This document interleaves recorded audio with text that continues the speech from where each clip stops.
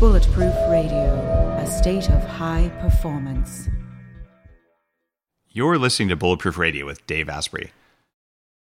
What if there was a way to feel younger for longer? Well, there is. Your body needs something called the NAD+ molecule to help you age well. When you're young, your body makes a lot of NAD+, and that helps you make energy, it helps you keep your DNA healthy, absorb nutrients well, and it protects your cells from stress. But once you hit about 30, your NAD+ levels start to drop. The good news is that longevity scientists have found some things that can help, like niacin, niacinamide, and Niagen. They help your body make more NAD+ even as you age.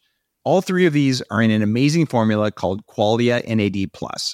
Check out Qualia NAD+ risk-free for up to 100 days at neurohacker.com/Dave15 to save an extra 15%.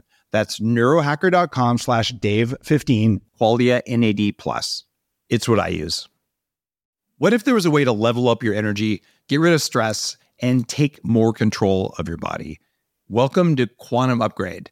This is a new technology that taps into quantum energy to help you feel amazing. Quantum Upgrade has a lot of different products that help protect you from EMF and help activate your body's natural healing abilities. You can expect better sleep, more resilience, less stress, and better blood flow. The cool thing about Quantum Upgrade is that the products are backed by a lot of heavy-duty scientific studies, and there's a new measurable upgrade. You can now use Quantum Upgrade to increase your consciousness levels between 1,400 and 2,200 on the Hawkins map of consciousness. If you don't know what that means, do some research because it's impressive, it's fun to learn about, and it's something that I've come to understand. Ready to try Quantum Upgrade? Visit quantumupgrade.io/Dave for a 7-day free trial. Today's cool fact of the day is that when you're booking flights or hotels online, you should enable private browsing because travel sites quite often track your visits and they'll raise the price that they offer you just because you've been there before. Everyone's talking about red light therapy beds, and for good reason. There's a company called ARRC LED that's building an entirely new class of LED devices. ARRC LED beds integrate proprietary scanning technology and frequency protocols to shape the delivery of 6 different wavelengths in dose-optimized photobiomodulation. Yes, that's a lot of words. What it is, though, is that photobiomodulation improves the underlying energetics of the cells in your body. And those changes can benefit nearly every tissue and organ and system in your body. You change your cells and you change your life. For more information, visit arrcled.com. I'm a member of Joe Polish's Genius Network, which is a $25,000 annual fee opportunity to work with Joe, who's one of the marketing geniuses on the planet, and also to spend some quality time with a group of other very experienced entrepreneurs so I can learn how to do the bulletproof things I do even better so I can help more people. The reason this conversation is pretty amazing is that it's Joe Polish interviewing not just one, but 2 people who I really, really admire. They are Tony Robbins and Peter Diamandis. Peter wrote a quote for the last Bulletproof, actually the first Bulletproof book, The Bulletproof Diet, and is a personal friend. And Peter Diamandis is the guy behind the X Prize. Private space travel is happening now because of him. Just an amazing guy who is actively changing the world in some of the biggest ways. Spends a lot of time with Elon Musk. And Tony Robbins just about needs no introduction. He's working on feeding a billion people, doing huge amounts of nonprofit and charitable work. And if you have a chance to actually see the video is even better. Just go to bulletproofexec.com/YouTube. You can check out the video. But the audio is just fine. And you're going to hear 2 things about disruption. This is all about how to help yourself. And honestly, this is one of the most inspiring conversations that I've had a chance to sit in on in the last decade. Just to see the size of this change will actively upgrade your ability to think really big, to think bold. These are some of the biggest and boldest thinkers out there. This stuff will rub off on you. And I'm really grateful to Joe Polish and to Tony Robbins and to Peter Diamandis for being cool with sharing this on Bulletproof Radio. This hasn't been published before that I'm aware of, and I didn't think I'd ever have a chance to share it. But I remember when I sat in a room of about 200 entrepreneurs and watched this just amazing interview go down, I was thinking, I wish I could share this, because inspiring yourself is one of the biggest things you can do to just perform better, just to see where you can go, see how big you can be. These guys inspire me regularly, and I hope that they inspire you. Special thanks to my good friend Jay Abraham, who is the founder of Entrepreneur Magazine and someone who mentors me. He is the one who set the wheels in motion to get Joe Polish and Tony Robbins and Peter Diamandis all lined up on allowing this to be released. So thanks so much, Jay, and thanks, Joe, thanks, Tony, thanks, Peter. I am in debt to all of you. Enjoy the show, and I wish I'd been on stage interviewing these guys instead of Joe Polish. However, Joe did a fantastic job, and you will be blown away by this. It's a special edition. On the next show, you will hear me interviewing our next guest like normal, but this is something I'm pleased to be able to bring to you. It cost me $25,000 and it's worth every penny. It's yours for free, thanks to the generosity of these guys.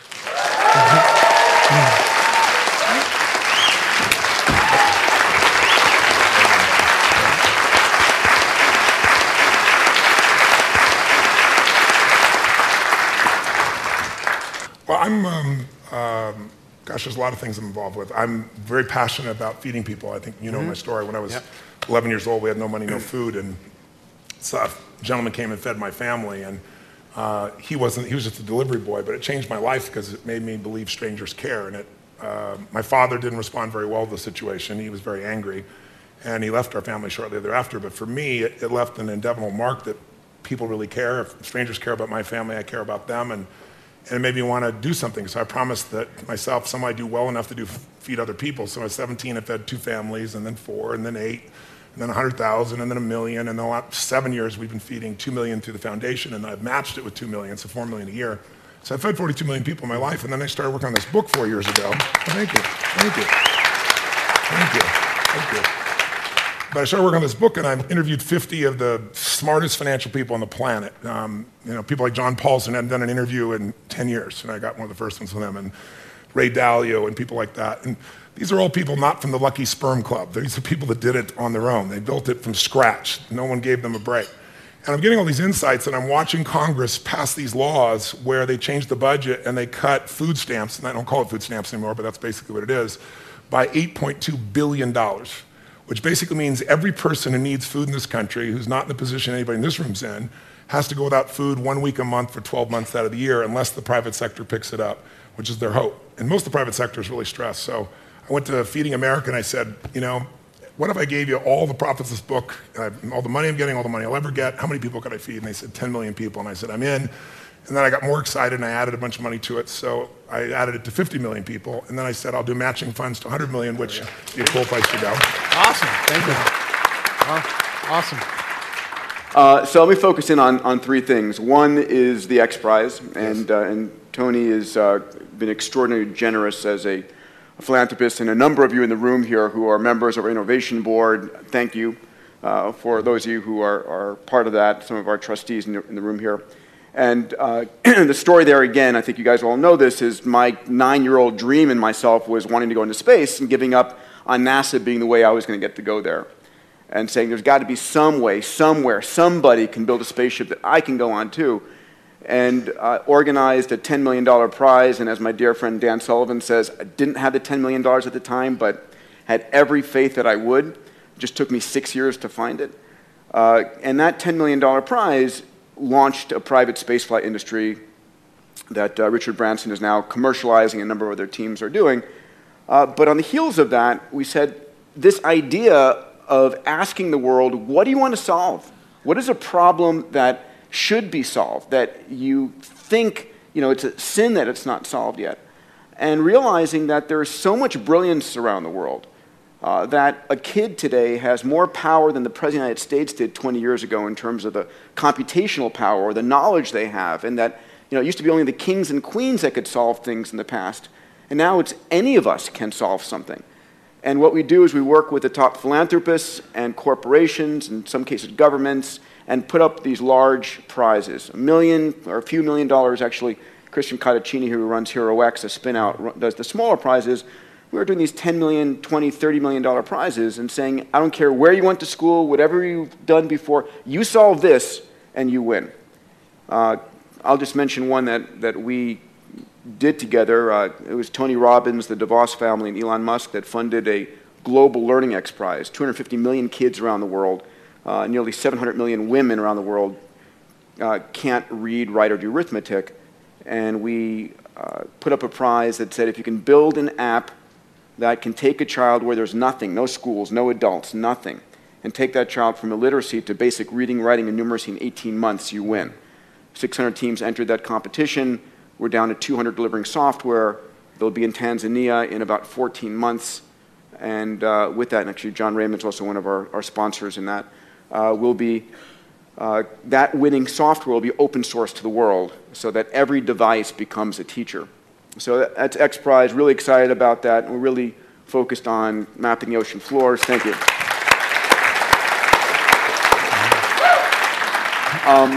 With my dear friend Eric Anderson in the back here, co-founded Planetary Resources. And the concept here is that we think of things as scarce on Earth. And certain things are the beautiful lands that we have, and we shouldn't rape and pillage them. But we live in a solar system filled with resources.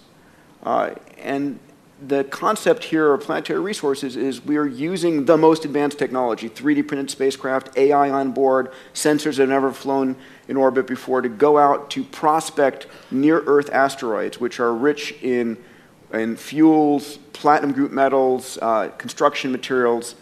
And those same spacecraft, when pointed down towards the Earth, we've just discovered, and we're really excited about this, can actually map and predict the yield of every acre of cropland on planet Earth and really help us feed the planet much more efficiently. So we just launched our first spacecraft. Next one goes up in the first quarter.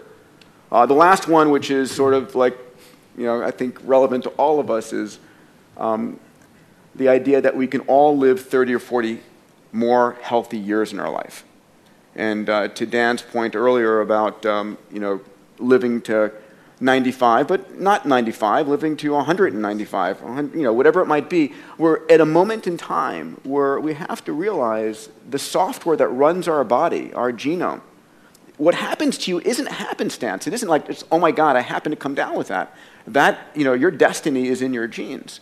It's also in the environment, all these kinds of things, but, and this is Tony's one of our investors. We created a company called Human Longevity. Craig Venter, who sequenced the first human genome, and Bob Hurry and I founded it together. And it's built the world's largest genome sequencing facility on the planet. We've sequenced more human genomes than the rest of the world combined. And not just the genome, your microbiome, a full body MRI, 2,300 chemicals in your bloodstream, the most massive data set about you. We mine that data to actually help you understand what is going on. It's the most complete information data set in the world. And we've also, just a few of you in the audience here I know are benefiting from this in our health nucleus. We're now actually sequencing cancers to help you know what drug specifically works for you in your cancer, not just for everybody who happens to have that generic cancer. So that's a big one. I think that's something that's going to impact all of us is, making 100 years old and you 60, right? You'll get younger. That's it. Awesome. What are the biggest trade-offs that both of you consider maybe negative in order to do what it is you do? Because you're both, incredibly driven, what I would consider insane schedules, but at the same time, you're making massive contributions to humanity. So what are the trade-offs that you would consider like, we work our asses off. We do a lot of stuff, but this is what we had to sacrifice in order to do it. If you think of it that way. I think if you think of it as a sacrifice, then you're going to build frustration or resentment. I really don't. If you think it's a sacrifice, you shouldn't do it. I think the challenge is that most people have this illusion about life-work balance. And I think that's if you're going to accomplish anything, it's what people are laughing is right? What's true is life-work integration. So I was just in 7 countries, 21 days, but who's with me is my family, who's with me is my friends, and I've done well enough to have a plane and bedrooms and all that kind of cool stuff makes it. But when I didn't, we huffed it together. And beginning days it was coach and dragging ourselves around. But I thought it was great for my kids to have schooling, but I thought an education was more valuable, and traveling the earth was a part of that. But we're in the middle of this crazy schedule, but it's not work, it's a mission. When it's work, it's that. I always ask people, I said, how would you describe what you do? And people, I say, is it work, is it career, or is it mission? And most people, of course, say it's work, and that's exactly what it is. It's heavy. If it's your career, it gives you something more. If it's your mission, it doesn't wear you out. It brings energy to you. It's fulfilling. And if you can tie your mission in with the people that you love, it's pretty cool. There's some people in this room that are my friends. I see Dean here in the front row here. And it's like we're all on this mission, and we find time to connect and be with each other and have a blast with each other. But we're sharing about things that matter. I'm not a person to go to a party and go in the corner and chit chat. It's like, you want to talk about something deep? Let's rock. You don't? let me go home and be with my family. Or, let me go do something fun, some of that nature. If you can combine your mission with your family, combine your mission with some of your friends, then you're going to accomplish 1,000,000 times more. But if you think it's a sacrifice, don't do it, because then all you're doing is you're going to have resentment later on or frustration later on, and then you really aren't contributing, because you're trading off. You're not giving. No. Great. I think I'm a 9-year-old kid. Those of you who know me know I'm a 9-year-old child in my body, pinching myself every day that I get to do the shit that I get to do. It is extraordinary. I would not want to be doing anything else. I mean, there's hard work, and it's like I'm pushing myself more than anybody else, but I love it. I cannot imagine doing anything else. And that's the challenge, right? The question is, a lot of people are doing something to get to something else. And that's just wrong. I agree. And it's a matter of don't do it because your parents told you, because you heard it on an infomercial, because whatever. Do what is your highest calling in life and love it. And so I don't work at all. I really don't work. Dan has told me to get rid of it, and so I get rid of it. Well, this room is filled with some very high achievers. And obviously what I wanted to derive from you guys is just some insights, some how-tos, some what it is you do to just give them, perspective and stuff. And I carefully chose some questions. And this one is, you're both masters at achieving what most people consider impossible. And I mean, really, like what you guys do, most people consider absolutely impossible. So when something is considered, quote unquote, impossible, how do you reframe it so it becomes possible in your mind? And how much of that is mindset? Well, I think impossible is not a fact, it's an opinion. When someone tells me it's impossible, I always just look at them. Anybody around me knows that they can't do that. So that's part of it. But if they didn't know me, it's your opinion. Then they'll say, no, science shows. And I say, yeah, and how many times has science showed something's impossible? Now science shows it's possible. Things are impossible until somebody does it. And so I find that, most of your business people, you look at businesses and what does it take to make a business grow? It's not impossible to make a business grow. A business has been shrinking for a long time, or it's been stuck. The real problem is always, the chokehold is always the psychology and the skills of the leader. Always. And 80% of that is psychology and 20% is the mechanics. Like if you don't know how to read your financials and you're trying to fly the plane of your company, I mean, come on. If all you do is go down and you look at profit and loss and you see what it is and you have a beer, either way, you either celebrate or you get depressed, something, you're going to be in trouble, right? But if you have the skill sets, that's one thing. But you can get any skill set if you have the psychology. And any time a business is not growing, it is not because it's impossible. It's because they aren't innovating, and they're not innovating because they're believing it's impossible. I mean, if we all know what does it take to transform, I always tell people it takes 3 things to create a breakthrough in anything, in your personal life, in your business, anywhere. You need a strategy. But that's not the first place you should look, and it's the first place all of us look. Me too. It's our inherent thing. You want to lose weight? Well, how do I do it? I want to grow my business? How do I do it? It's instinctive. We've been trained to think that way. But the problem is the how-to is usually not that complex. I mean, come on. 70% of Americans, 75% of America now is overweight?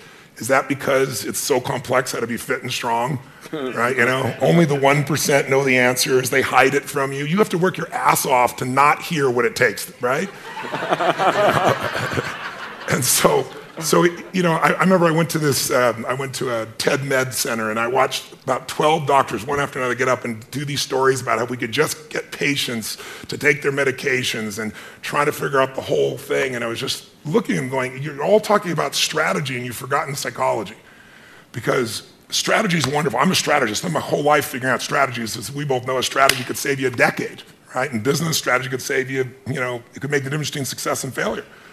But most people have strategies available, or they could get them, or you could create them. But the problem is you got a story. And your story is why it isn't working. And the story is, I've tried what? Everything. If you tried everything, you'd be fit, right? If you tried everything, you'd be profitable. If you tried everything, you'd be there. But people say it, I'm big boned. That's what I used to say. I'm still big boned, but I'm 38 pounds lighter than I was 25 years ago, and I've never gained it back, right? When I was big boned, that was my story. All the good ones are gone. That's why I'm not in a relationship. Or they're gay and I'm not, or I'm gay and they are, or whatever the story is. There's always a story. And what I tell people is, if you can just divorce the story of your limitation and marry the truth of your unlimited capacity, then the whole game changes. But it's hard to do that because when you're in your story, you don't even realize it.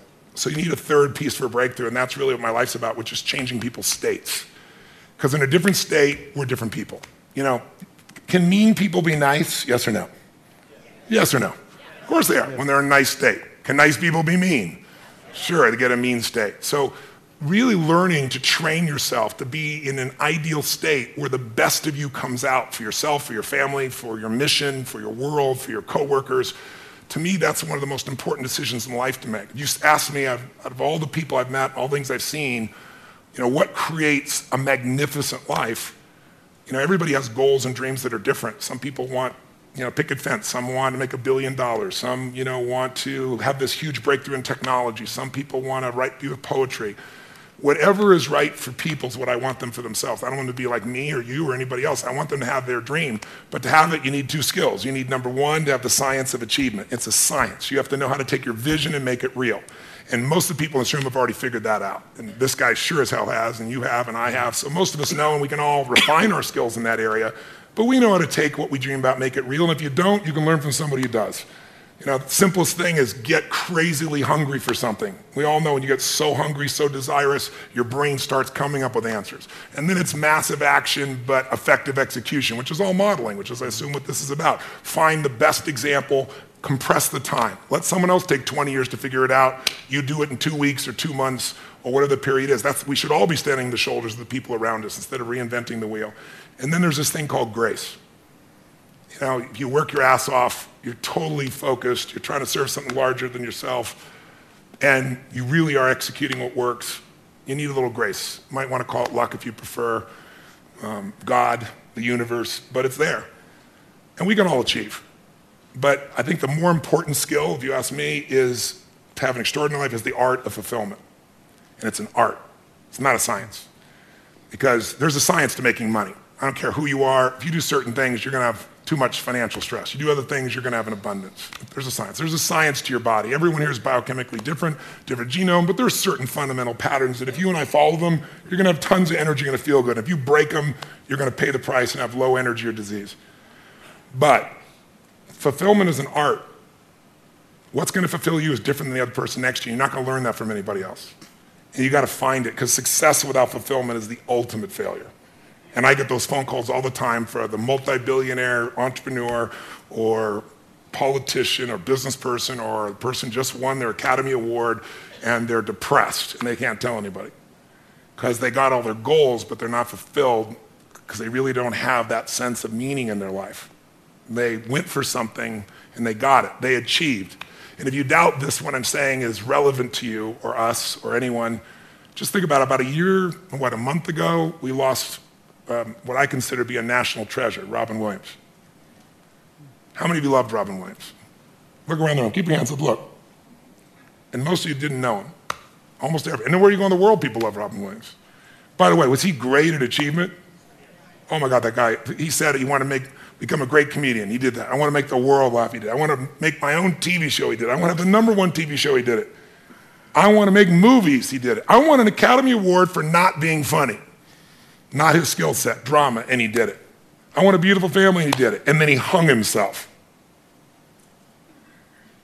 Make everybody happy but yourself. Not a good plan. So if I had a gift to give you, it would be maybe make a different decision. And the decision is that no matter what happens in your life, you're going to live in a beautiful state. A beautiful state. And that could be happy, that could be grateful, That could be being generous. Those are all beautiful states, aren't they? It could be curious. It could be fun. It could be playful. You're not limited to one state, but it's different than suffering. And most people's suffering, and all suffering I've ever seen, I've traveled to 100 countries. I've dealt with presidents of countries and, presidents of businesses, CEOs. I've dealt with people in prison. I've dealt with, you name it, average people. Suffering always comes because you're obsessed about something related to you. You can only be depressed if you're focusing on yourself. You say, no, I'm depressed because it's my kids and they're not doing well. No, you're depressed because you feel you failed your kids. It's about you. It's about how you think what you should have done or shouldn't have done, or what someone did to you or didn't do to you in the past or the future, which don't even exist. So I have a simple goal. My goal is help people make a decision that says, I don't know what's going to happen. You might get a divorce, even though you don't think so. You might find a member of your family with cancer. You might have your house get burned down or have a tornado go by, and if you live in the same place, it happens every 2 years and you move back, we should talk, but some people seem to do that for some reason. You can't control those things. I can't control those things. I don't want those to happen to you or anybody I love or anybody who's even a stranger to me, but they're going to happen. True? Not positive things, just the truth. So if that's going to happen, I say make a decision now that says, I'm going to live in a beautiful state and I'm going to find beauty in whatever life brings me. Because life is too short not to. I see a little buddy over here named Sean. I remember when I got a phone call from the Make-A-Wish Foundation. They have a young man that's about to die and he wants to meet you. And he came to the seminar and then I took him out afterwards. And at the time, if he coughed too much, they said, you can't grab him. I said, I want to take him across the fire. They said, take him across the fire? I said, if he coughs, he'll break a rib. I said, I'll be really gentle. We're going to do this thing. And he did it. And then afterwards, I sat down with him and said, man, I don't have the answers, but if your body is, you're just coughing and it's going to make you break a rib, your body is so acid. I said, you should get alkaline. Let me put you together with a doctor. And how many years ago was that? I'm 36. I was 19. You were 19 and you're now 36. I like seeing you here, so brother. Give him a hand. He's a beautiful man. He's a beautiful man. But Sean, what made me think of Sean is Sean lives in a beautiful state. He could be bitching and complaining and whining. And what does he do? His whole life is not about himself. That's why he's so happy. He doesn't live in himself. He lives outside himself, serving things he loves. He still takes care of himself, and he's funny. He likes to seduce women and things like I can't talk about right now, but... Oh, you're married now? Okay, well, good. I'm glad to hear it's about frickin' time. All right, Sean? It's good to see you grew up. Now, the bottom line is this young man over here who now is at a different stage of life, he's always been who he is. I think he lived because he lived for more than himself. I'm sure he felt pain, but we only suffer when we think about what's being done to us or what people are going to think or what they should have done or hadn't done, and you can't control that stuff anyway. I mean, why be pissed when people are going to do it? Are people going to be mean? Yes or no? Are people going to be unfair and unjust? Yes or no? Are people going to be beautiful and generous? Yes or no? You just never know when that's going to happen, so might as well enjoy yourself along the way. And I suggest today, if you want, if there's any gift I came by to give you, it's to tell you what you know already, but get you to make a decision about it. To actually decide, I'm going to live in a beautiful state. That doesn't mean I don't get angry or tired. Or, suffering arises and you end it the moment you go, I'm thinking about me. If I do this, I'll always be suffering. The human mind is always looking for what's wrong. The human brain is not designed to make you happy. It's designed to make you survive. Happiness, that's your job. And you only get it if you draw a line in the sand. That's how it's going to be. And I can tell you the few people that do it, I know a few people that have done it, they have magnificent lives. And when you're in a beautiful state, the best ideas come in. This man lives in a beautiful state. Every time I talk to him, I love seeing Peter. Peter's just always on fire about something. But notice, he's doing unbelievably well. There's nothing wrong with that. But almost everything he's doing is about more than himself, and so that's why he feels so alive. He's not suffering an ounce. He's in ecstasy. He's not lucky. He's living life a certain way. It's a beautiful way. I'm honored to have you as a friend. Thank you, brother. How many met this man before, and he was in a wonderful state? Let me show your hands. I don't think I've ever seen him not in a wonderful state. I've seen him have some painful, challenging places, but he doesn't stay there. And look what he's able to create because of it. He is a 9-year-old boy who's on fire. He's on fire to light the world on fire with what's possible. It's a beautiful thing. I honor you. So the contribution I'll make, thank you, Tony. And I think it was about impossible and mindset and so forth. Yeah. The reality is there is very little that's impossible, period. is. And your mindset, as soon as you say something is impossible, then you shut down every possibility for solving it, right? And we all know this. And the challenge is that it's really hard not to be in that state because we get thrown stuff all the time. And what I want to share with you is an experiment, which is to say, okay, not only how do I make it possible, but how do I actually go 10 times bigger? And you've heard me speak about this, moonshot thinking, bold thinking, whatever the case, whatever terminology you want to give it. And most of us in our life are trying to make a 10% improvement. And we know this. I'm trying to increase my revenues by 10%. I'm trying to reduce my sales by 10%, save 10% more of the lands out there. Whatever it truly is, we all have this sort of beaten into us by life and by the rest of the universe that you can make these small incremental improvements. But the fact of the matter is that there are those in the world that go 10 times bigger. And every one of us can be that.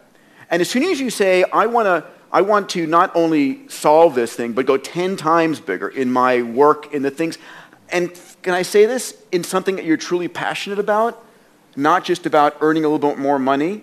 I mean, it really should be in something that you care truly about, that is bigger than yourself, that is impacting the world. As soon as you try and go 10 times bigger, 3 magical things happen. Number one, even if you have no idea how to solve it, no idea how to get there, you'll be amazed at what you come up with. And what's interesting is our legacy, our past, anchors us to where we are today. And you have to let go of that. You truly have to let go of all the stuff in your past, what you thought you'd done, all of the infrastructure that you've built to let yourself go. When Elon Musk built Tesla, the reason Tesla was such an amazingly better car is he didn't have 100 years of Detroit to hold on to. He started with a clean sheet of paper and imagine what could be. The second thing is when you try and go 10 times bigger versus 10% bigger, it's 100 times the value proposition.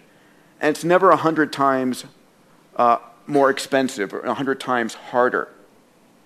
And so you get this increased capability. And then the third thing is when you try and go 10 times bigger, to solve a problem 10 times bigger, you've got to reinvent stuff. You have to actually go and figure out, okay, I have no idea how I'm going to solve that, but you're going to start to reinvent things. So when Eric and I were working on, asteroid mining, we had to reinvent. We had to have, so much computational power on board the spacecraft. We had to come up with brand new sensors and hyperspectral and midwave IR that didn't exist, had never been licensed, because these spacecraft were going to be operating at 200 million miles away, and that forced us to come up with new kinds of capabilities that were not currently possible. And you'll be amazed what those capabilities that you create in your business, in your life, enable you to do. And so there's this massive benefit, this payoff, this dividend that comes from expanding your mind and not being anchored to the past. And so I think that there are very few things that are truly impossible.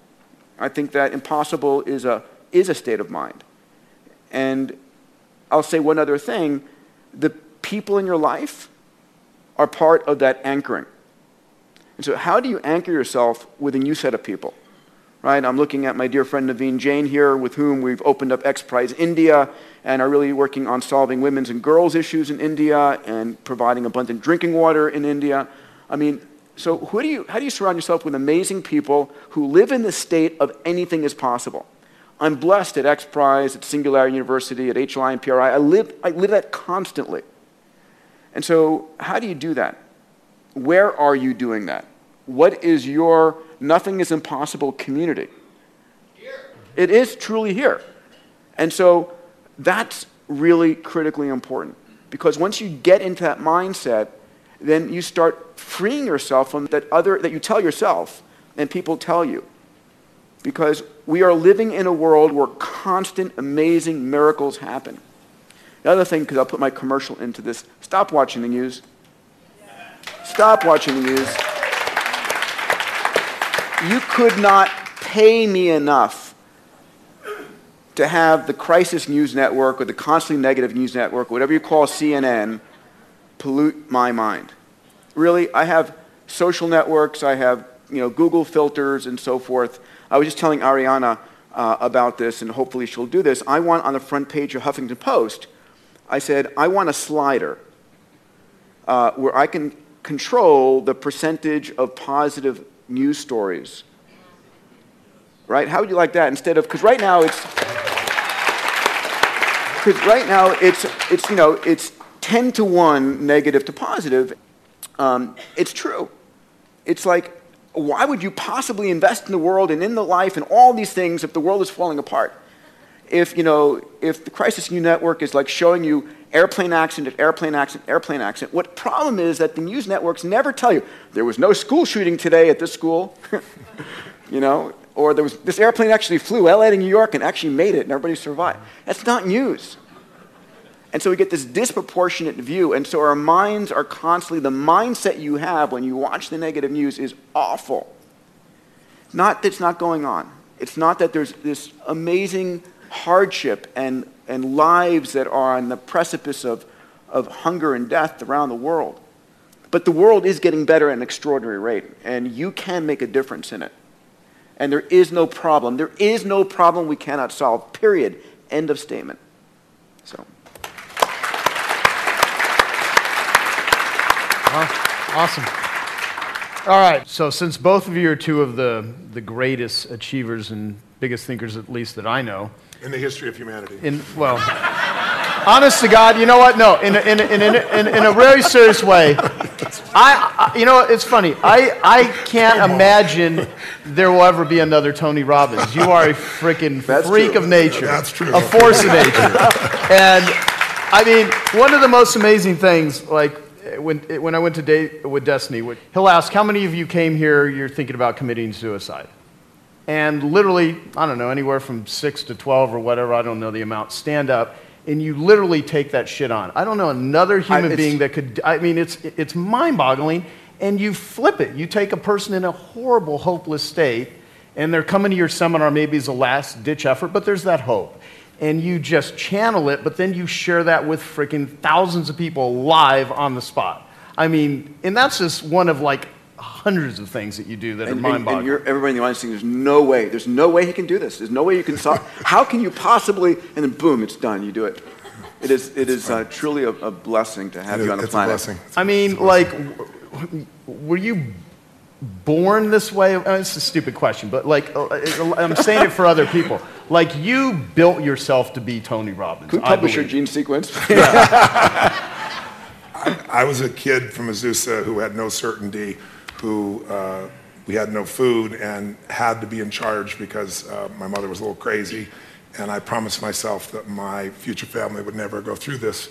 And so I decided I hated suffering because I experienced it and I wanted to end it. So I read 700 books in the area of human development, psychology, and physiology when I was still 17, 18, 19 to 21, 22 years old. I was saying I was going to read a book a day. I didn't do that, but I was still immersed. I went to every event. I listened to everything. I got immersed. But when it comes to people, I've been doing this for 38 years, and I've been with 50 million people, so and 100 countries. So there's nothing I haven't seen at this point when somebody stands up. So it's beautiful. It happens different every time. It comes through me, and I really believe in grace. I really believe it's there. But I prepare at a level that most people never dream of. And I also know that there's whatever human beings feel, we are not our feelings. We are not our patterns. Those are things we might identify with, but we're not that. And so when I see a pattern and it doesn't work, I don't think the person's broken. I don't think anybody's broken. I'm not here to fix people. But I am here to break up the patterns that don't work. And I've never lost a suicide, knock on wood, and thousands for 38 years. And we follow up 2 years later, 3 years later. They're making a documentary right now. So how do you both deal with or think about or even channel like extreme levels of stress, adversity, criticism, public opinion, or failure? Because both of you have had things that just flat out didn't work, but you're public figures. And how do you handle it, or deal with it, or think about it? I really let go of criticism really fast. I might, sort of process it in the moment, try and figure out is there something that I truly can learn from there valid, but I let go of it really fast.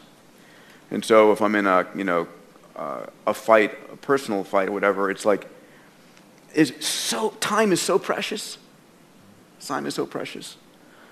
Failure, God, I've had a wonderful series of failures. And, I built a launch vehicle company that we won this huge contract and couldn't finance it and had to close it down. I've built a multitude of companies. Luckily, a third have been great, a third have been okay, and a third have been life lessons. But I have to believe that what I'm doing in my heart of hearts is the right thing to do.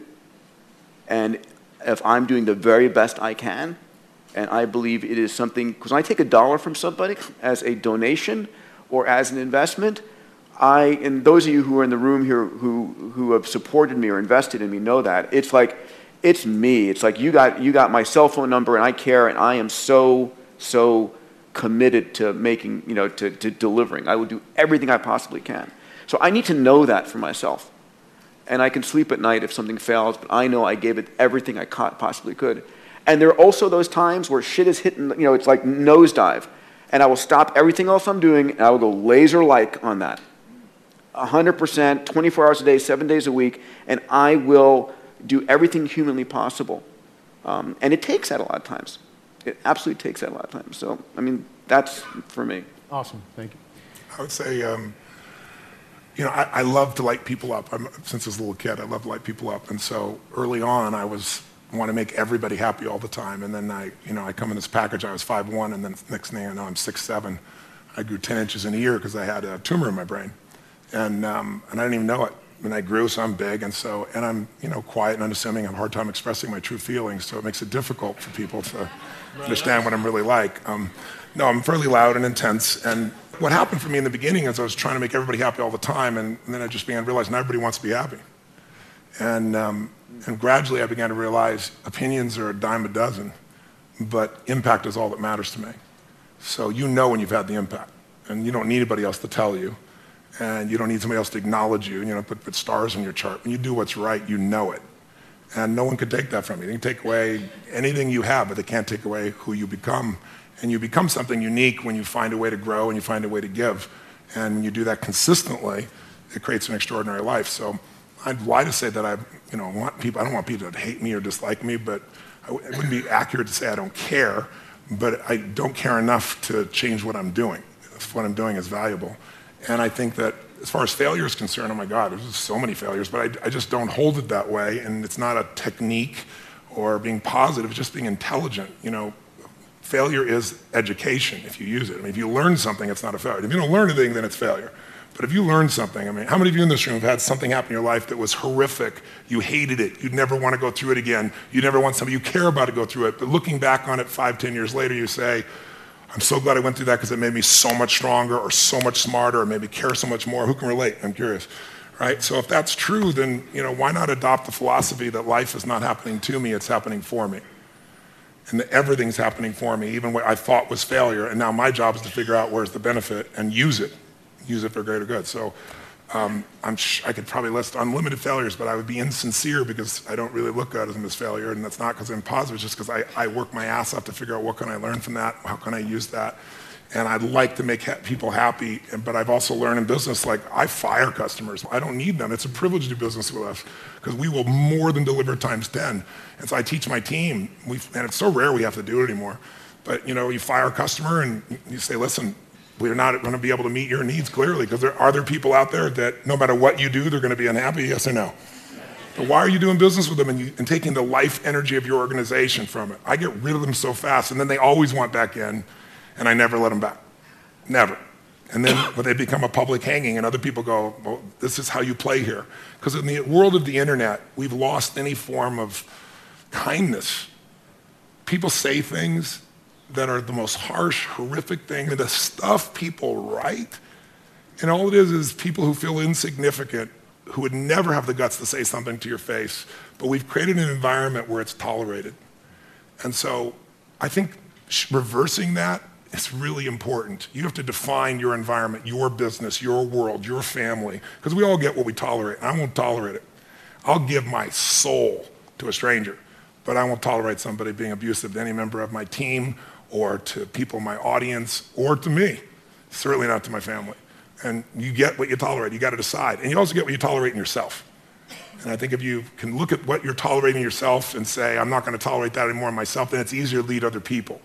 If you're just telling other people you won't tolerate, they'll look at you and go, yeah, you don't tolerate, but look how you are.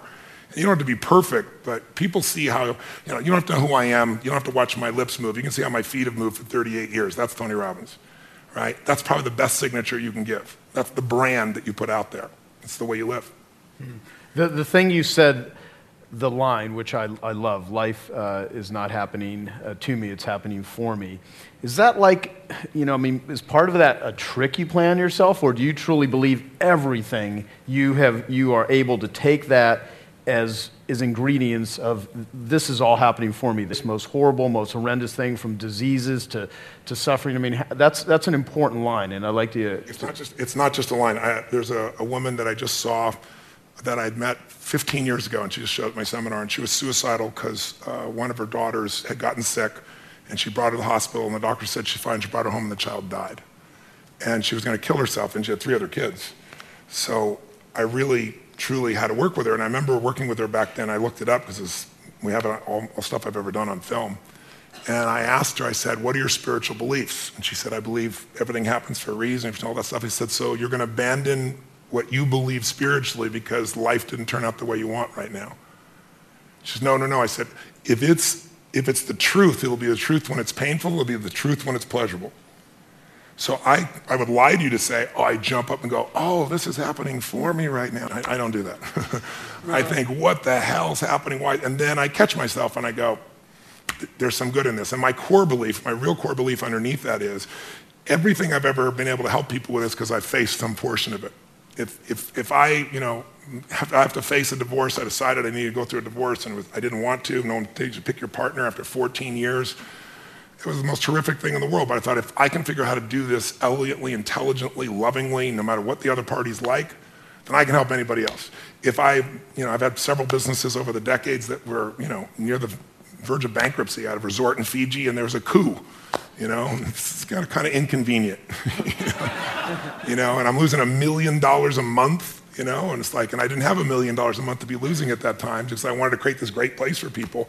But it's like, in the midst of all those elements, I'd come back and say, if I can figure this out, I can help any other business. So almost all my skills have come because of something I had to solve in me or help someone else solve. And my view is, if I can figure it out for me, I can help millions of people. And so that makes the problem inspiring, as opposed to the problem being, why did it happen to me? Because we're all going to experience problems. The only thing that we all have in common is everyone here is going to experience severe pain. I don't care how rich you are, money is not going to create immunity to pain. Suffering, you can get immunity from the decision I told you about. But we're all going to have problems. We're all going to have challenges. The only difference is, what the hell are you going to do with them? And if we just deal with our own problems, they get really boring, and some people need problems to have drama in their life to cover the fact they're not doing anything. But I think it's much more interesting to solve it and move on and help other people do the same, because you've actually done it, not because you talk about it. Yeah, gotcha. What I love is Robin Sharma, who we did a call with. He's in the room. He has this thing, the 5 a.m. Club. A guy named Hal Elrod wrote a book of Miracle Morning. You do priming in the morning. I'd love to hear what you guys feel are your best rituals, or what it is that you are doing that just massively impacts you to be as effective as both of you are. If there's something simple or something that you just do that makes your life work, starting to be it a morning ritual or just anything that people here could do. Does watching cartoons with my kids at 7 a.m. count? No, that may be accurate.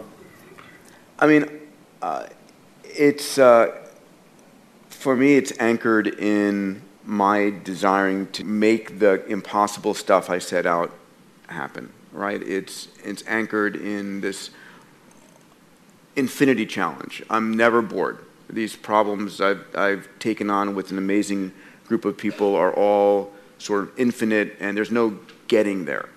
So for me, they're my guiding stars. So it's like, okay, what am I going to do right now to move the game forward this day? I wish I could say I was a great meditator or yoga person or so forth, and that will come, but not right now. For me, it's just it's dedication to the child inside me and what I care deeply about, which is making this making these succeed. And ultimately, it's trying to be clear about what I'm enjoying doing, right? It's surfing the stuff I love versus this is work. I'm probably not good at this work. Who else can I find that can do it? And doing the stuff that I truly love better, and doing more of that. I mean, there's nothing sophisticated there. Tony, what do you got? Well, I think anyone who succeeds has something that they aspire to. There's a mission, there's a direction, there's a desire, and they bring it up regularly. And you do that, even though you say you don't do it in a sophisticated way. Attacking the human genome and figuring out how to get meteors to feed you what you need is a fairly large vision, somewhat sophisticated. Mine's really simple. Mine's simple. I believe that the body is the place that drives the mind the fastest. You can go inside your head all day long trying to resolve things and make excuses or freak out, but I learned early on in my life that in order to make myself do things, I had to trigger this body to feel strength and to know that when I say something, I mean it. And so I have a simple ritual that's actually enjoyable. It may not sound enjoyable, but it is now, which is I get up every morning, and I'm privileged to have multiple homes. So if I'm in those homes, one of the homes I have a river, the rest of them I have cold plunges. And I go into a 56-degree temperature just for about 60 seconds. I jump straight in, or I was just in Sun Valley. The river's 38 degrees, a little bit cooler. And I took my nephew and said, "You're about to learn how to start your day." And I bring all my friends when they come. They all have to do this. But every cell, every nerve in your body explodes, and it's phenomenal for your lymph system, phenomenal for your health. But it also is just a simple discipline that says, I say it, it happens. I'm going to say I'm going to do this, I do it. And I've done it so much, it's there, and it's invigorating. And then I do, as you said, something I call priming. I don't, you wake up and you're, 22 hours off your normal time zone, and you've got to get up and take care of 10,000 people for 3 days and nights for 14 to 15 hours. You don't always wake up feeling, wow, is this the coolest thing in the world? Some wake up and go, what universe is my body in, And so I do my physical ritual, but then I also do this priming. And priming for me is just, I don't hope that I'm going to show up at my best.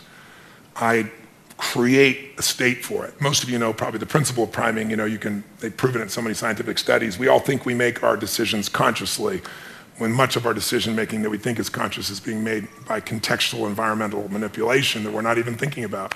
On one study, they took some people and they hired actors that would go to 100 people, and they'd walk up to you, and they were trained to do the exact same look, same expression, and they'd say, "Would you hold this?" They hand you a coffee cup, and they reach in their pocket and grab their phone, put them back, say, "Thank you very much." They just kind of assume the action, and they would do it the same way, same facial expression. 100 people one way, 100 people out there. And what was the only difference? Cold iced coffee versus hot coffee.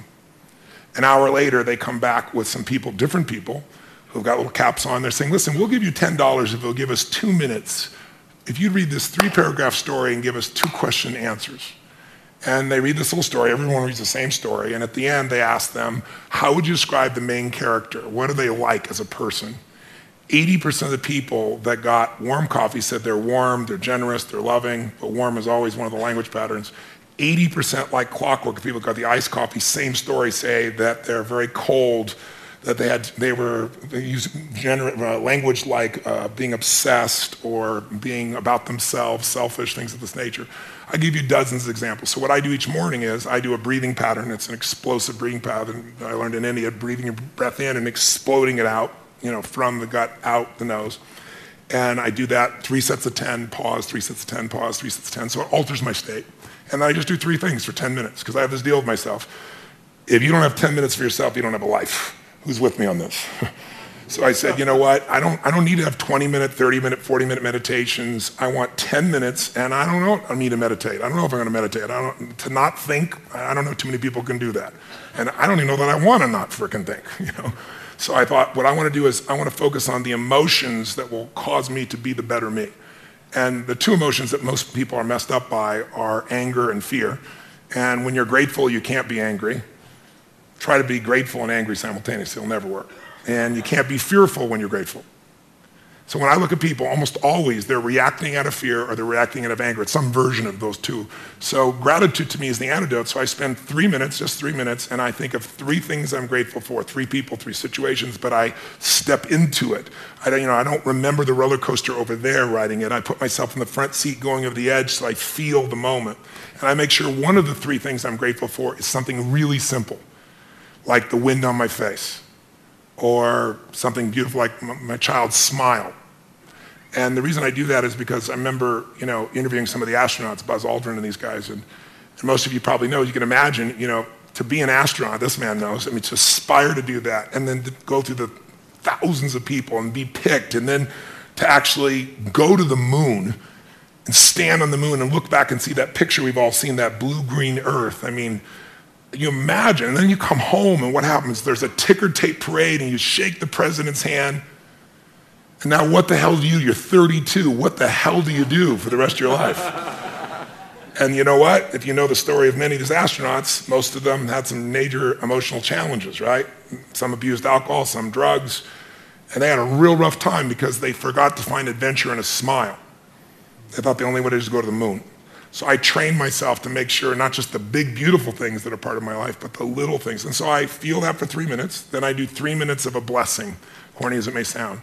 I imagine life, God, energy coming into my body, healing every muscle, every nerve in my body, strengthening everything as you strengthening the best of me, my passion, my love, my generosity, my creativity, my humor, my love. And then I see any problem that needs to be solved just being solved, because otherwise I tend to think I got to do it all. And then once I feel that fully, and that energy comes through me and back through me multiple times, then I do a circle of my intimate family, my kids, my wife, my friends. This little character over here is one on my list. And I just circle out all the way out to my clients. And I send that same energy to them. And I imagine, as corny as it sounds, they're being healed. They're getting what they need energy-wise. They're having the life that they deserve and seeing it multiplied. So I do that for 3 minutes. And the last 3 minutes are my 3 to thrive. I think of 3 specific outcomes that matter to me.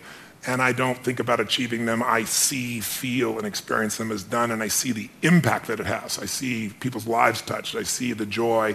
I feel it as done, and I feel grateful. And it's 10 minutes, but honestly, it usually goes 15 or 20 because I'm having a damn good time.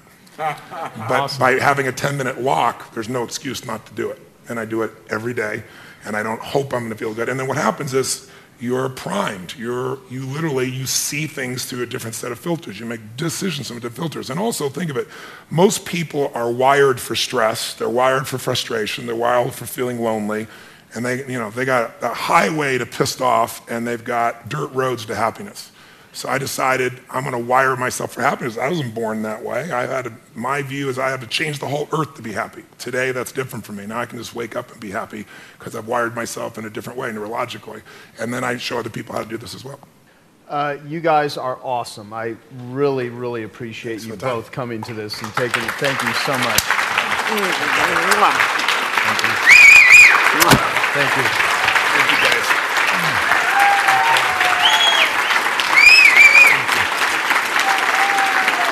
Thank you. Lovely. Thank you guys. Awesome.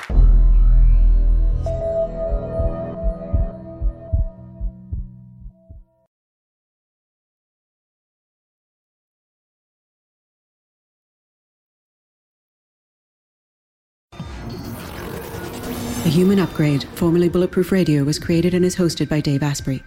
The information contained in this podcast is provided for informational purposes only and is not intended for the purposes of diagnosing, treating, curing, or preventing any disease. Before using any products referenced on the podcast, consult with your healthcare provider, carefully read all labels, and heed all directions and cautions that accompany the products. Information found or received through the podcast should not be used in place of a consultation or advice from a healthcare provider.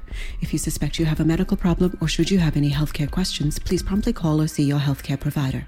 This podcast, including Dave Asprey and the producers, disclaim responsibility for any possible adverse effects from the use of information contained herein. Opinions of guests are their own, and this podcast does not endorse or accept responsibility for statements made by guests. This podcast does not make any representations or warranties about guest qualifications or credibility. This podcast may contain paid endorsements and advertisements for products or services. Individuals on this podcast may have a direct or indirect financial interest in products or services referred to herein. This podcast is owned by Bulletproof Media.